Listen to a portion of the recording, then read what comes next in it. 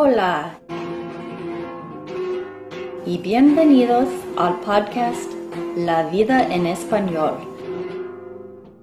donde hablamos sobre temas interesantes y corrientes para practicar y aprender el español. Viajero empedernido ha dado recitales de sus poemas y conferencias por muchos puntos de España y América, estando en posesión de varios premios por su obra poética y por sus relatos. Su obra poética se ha recogido en 5 volúmenes. El relato Las calles, con el que obtuvo el reconocido premio Hucha de Plata en 1990, surgió cuando el alcalde de Vélez Rubio le comunicó que el ayuntamiento de aquella localidad almeriense había decidido dedicarle una calle. Las calles.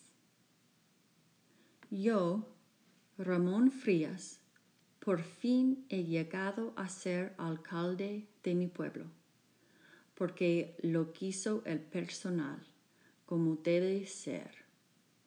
Pasados ya los aborrecidos períodos del dedo de caciques. Y lo primero que he querido hacer, lo que más deseaba, es cambiar los nombres de las calles. Y en esto han estado de acuerdo, quizás por primera y última vez, todos los concejales del rojo al amarillo. Son buena gente. Nada de José Antonios, ni Calvo Sotelos, ni Pablos Iglesias. Nombres de pájaros, de árboles, que solo al pronunciarlos parece llenarse el aire de trinos y de vuelos. Todos los niños de la calle Tórtola tendrán un zureo amoroso en sus ventanas, anunciando cada amanecer, y los nombres primeros que les pusieron nuestros antepasados, grabados con la hermosura del recate, esos nombres sugerentes, misteriosos, que nunca debieron ser borrados.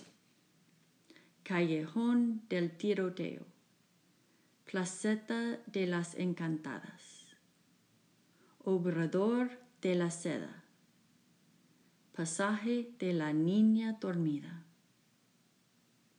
Y, ¿cómo no?, nombres de artistas y poetas que, al margen de lo efímero de la circunstancia política, pueden servir para que algún vecino pueda encontrar a través del nombre de su calle toda una eternidad de bellezas.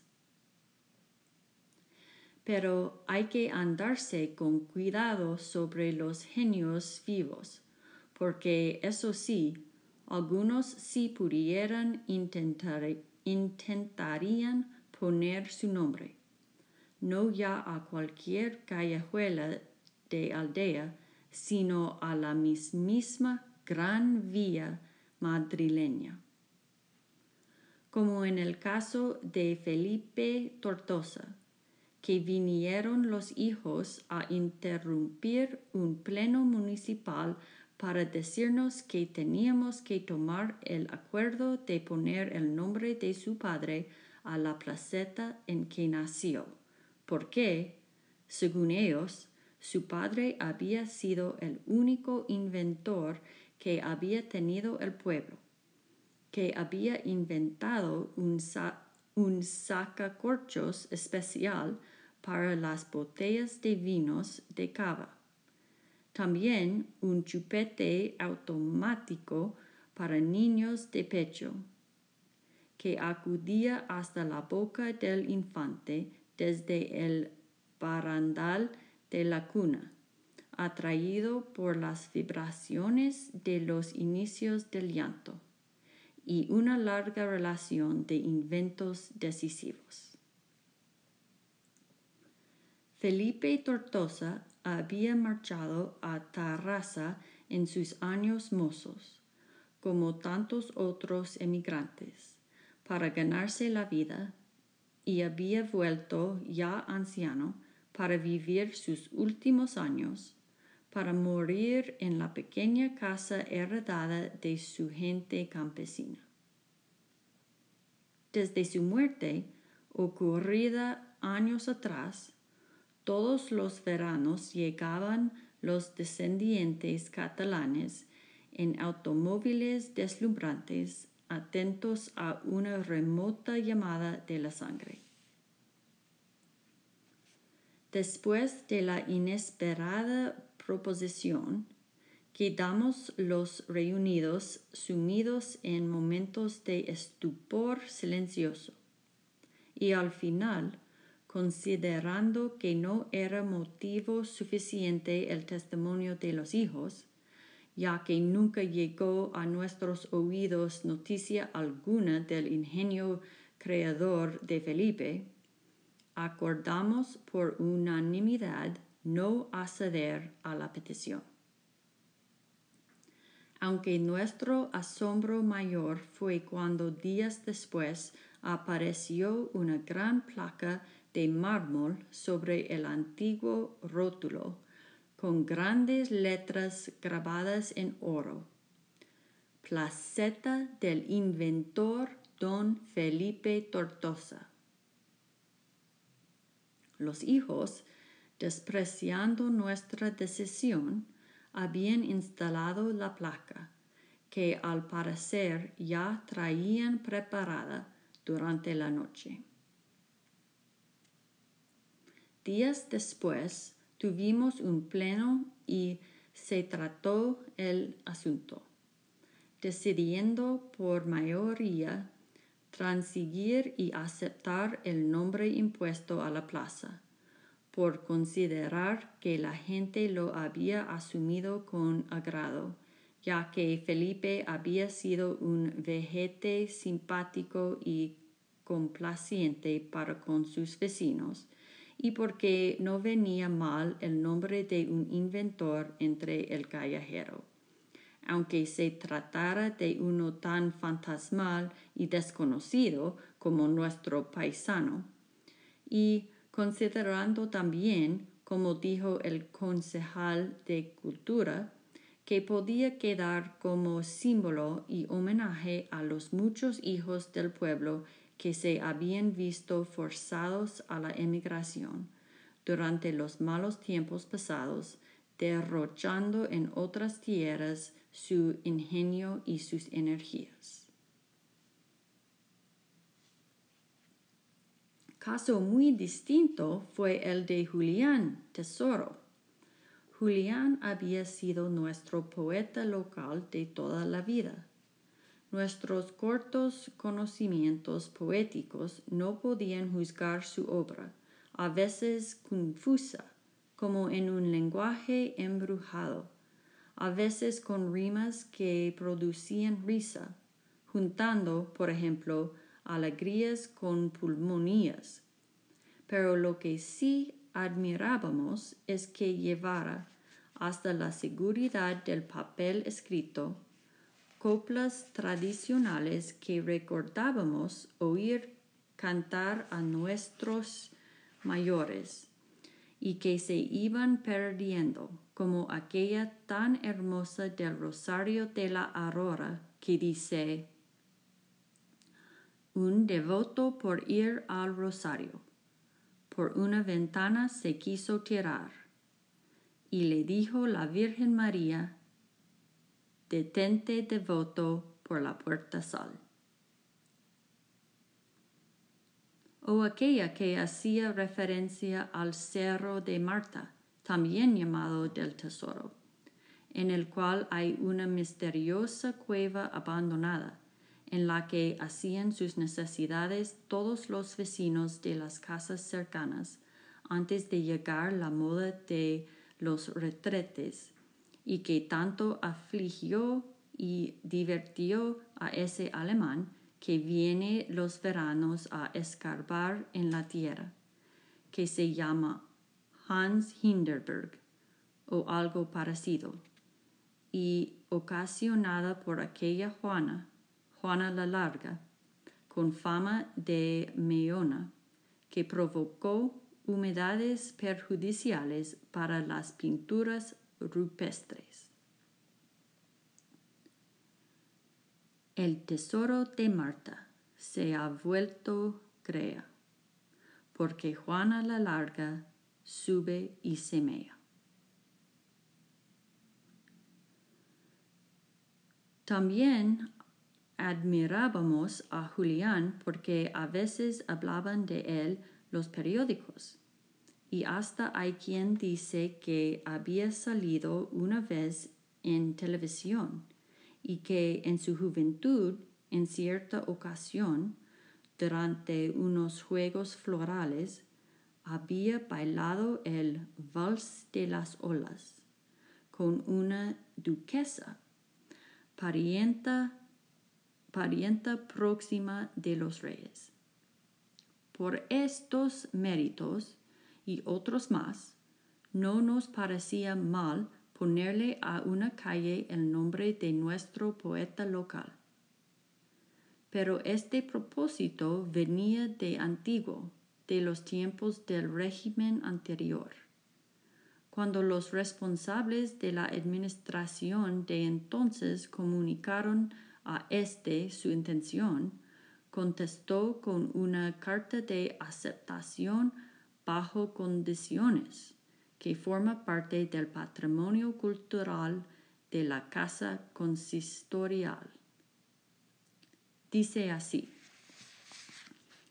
Señor alcalde, me parece desquiciada la idea de poner el peso de mi nombre sobre un grupo de vecinos, tan solo porque uno tiene este oficio hermoso, pero humilde, de la poesía.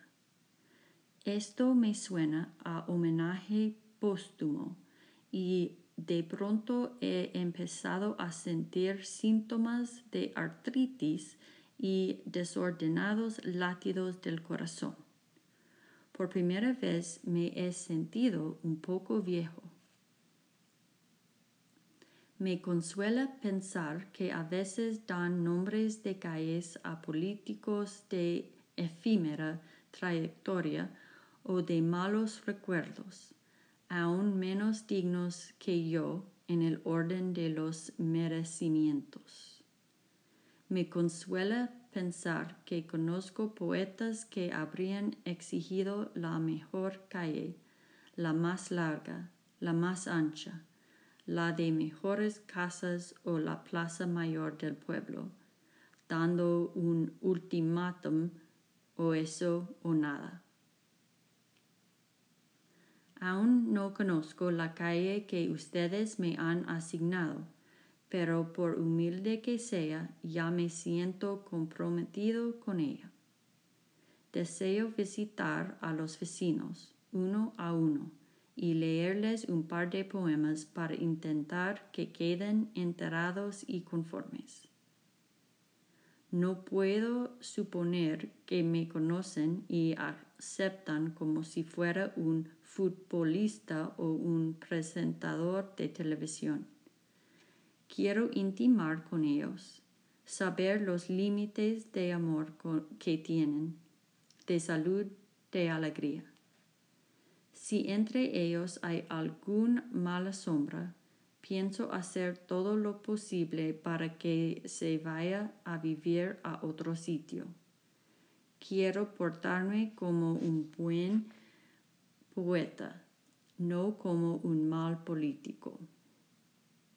No quiero que en mi calle se instalen funerarias, ni oficinas de cobro de impuestos o contribuciones, ni nada relacionado con posibles disgustos de los vecinos.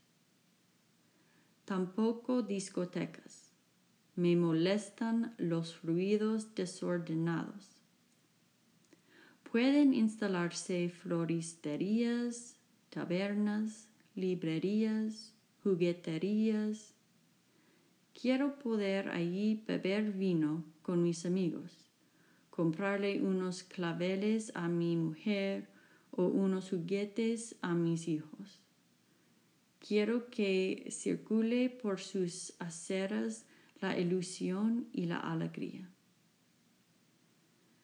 Ya veremos. Por ahora me siento confuso, desconcertado y agradecido. Lo que no quisiera es dar motivo para que me cante algún vecino o alguna vecina con desprecio. Esa copla que dice: tu calle ya no es tu calle, que es una calle cualquiera, camino de cualquier parte. Le saluda cordialmente Julián Tesoro. Pero cuando el poeta acudió al ayuntamiento para enterarse de la calle asignada, con el declarado propósito de visitar a sus habitantes, fue informado de que la calle aún no existía, que formaría parte de una barriada que se proyectaba construir en las afueras, y en la que todas sus calles llevarían nombres de poetas famosos. Se le entregó un plano. Su calle estaría situada entre las avenidas dedicadas a Juan Ramón Jiménez y a Federico García Lorca. El plano era un hermoso laberinto formado por los nombres más sobresalientes de la lírica del país. El poeta local sintió la vanidad de ver su nombre rodeado por tan altos nombres, estrechamente cobijado entre plazas y callejuelas. Me lo confesó en una entrevista que tuvimos poco antes de su muerte. Le molestó algo que la calle dedicada al único poeta vivo, aparte de él, Antonio Gala, fuese más larga que la suya.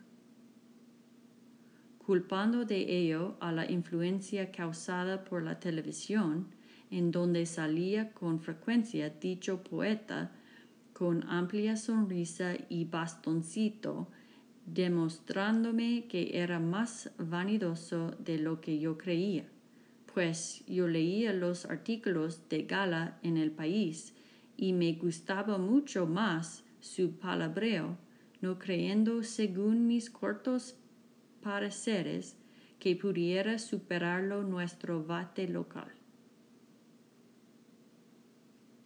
También me dijo que además de entregarle el plano, lo acompañó el secretario del ayuntamiento a las afueras y mostrándole un bancal sembrado de hermosas lechugas, le dijo: este bancal pertenece al tío Ruperto, pero en el momento oportuno le será debidamente expropiado, pues aquí estará su calle.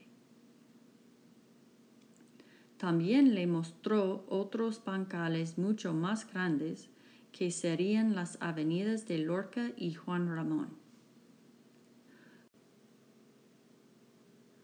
Con el tiempo y los aconteceres cambió varias veces el ayuntamiento y todo siguió igual hasta que me nombraron alcalde y anulamos el proyecto de la construcción del barrio, pues el personal del pueblo va a menos y no es necesario ampliarlo.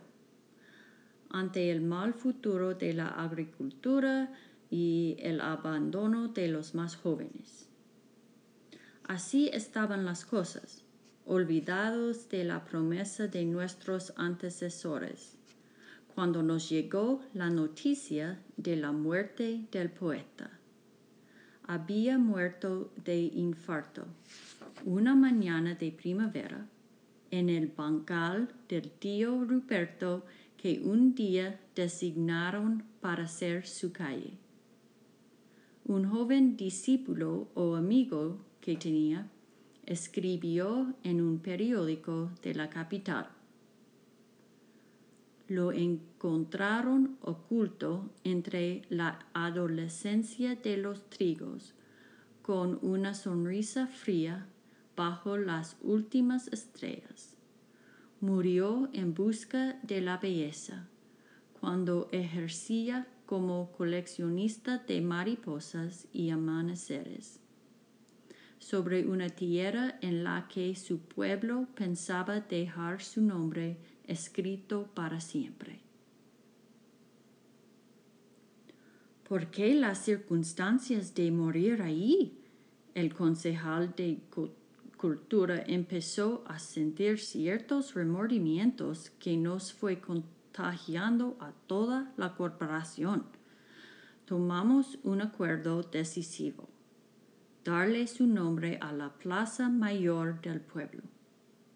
Con la urgencia posible, quitamos la gran placa que decía Plaza del Caudillo, Salvador de España, sustituyéndola por otro aún mayor, Plaza de Julián Tesoro, glorioso poeta. Respiramos satisfechos, como el que se quita un gran peso de encima.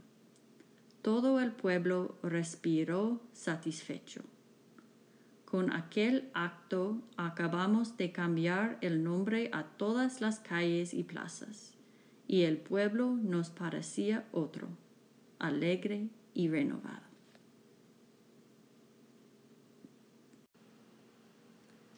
Bueno, ahora voy a darles unas traducciones de algunas de las palabras que no sabía antes de leer este cuento. En la descripción del autor lo describe como un viajero empedernido, y empedernido significa inveterate. So he's an inveterate traveler. Entonces, en el principio del cuento, en la primera oración dice: yo, Ramón Frías, por fin he llegado a ser alcalde de mi pueblo, porque lo quiso el personal, como debe ser. Pasados ya los aborrecidos períodos del dedo de caciques.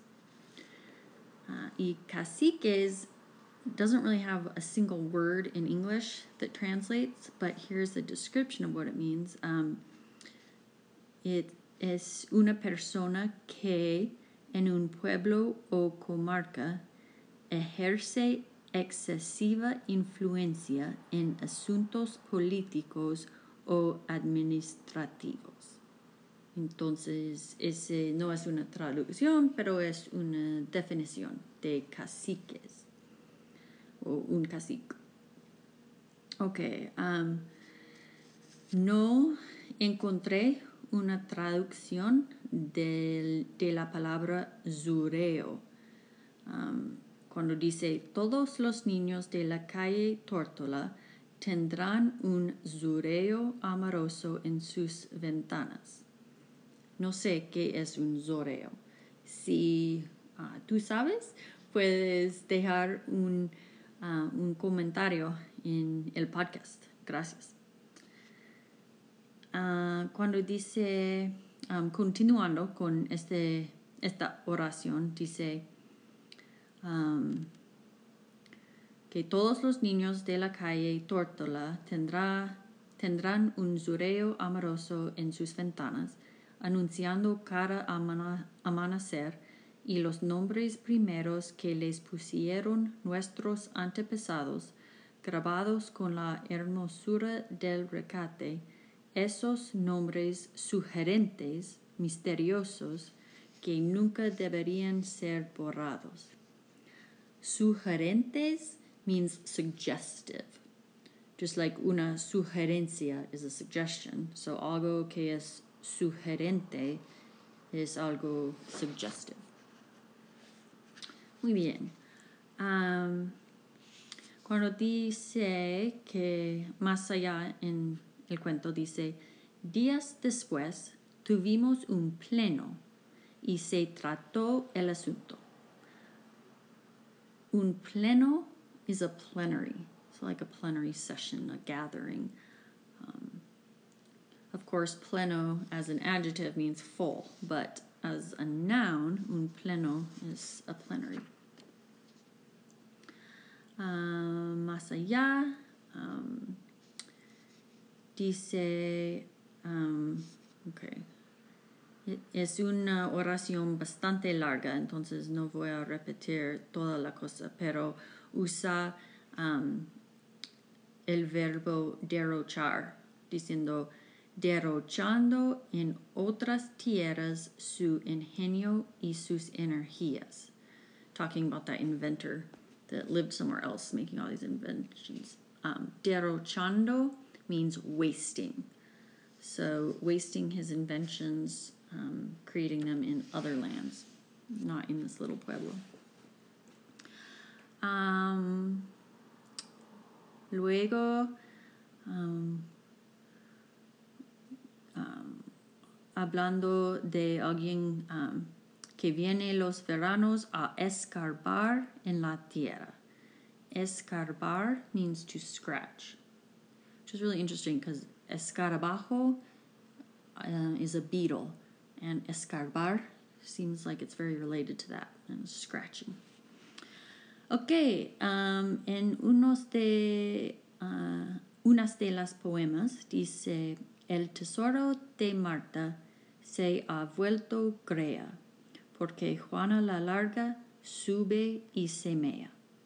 Okay, grea significa fenomenal o estupendo. Y mearse is to piss oneself. So, muy interesante. En la carta al alcalde del artista, dice, señor alcalde, me parece desquiciada. Desquiciada significa deranged or unhinged. Muy interesante. Y más allá en la carta, él dice que si entre ellos hay alguna mala sombra, pienso hacer todo lo posible para que se vaya a vivir a otro sitio. Mala sombra is a word for pest. So that's super interesting. Y a la fin de la carta, él dice, quiero poder ahí beber vino con mis amigos, comprarle unos claveles a mi mujer o unos juguetes a mis hijos. Claveles are carnations, which of course are a type of flower. Luego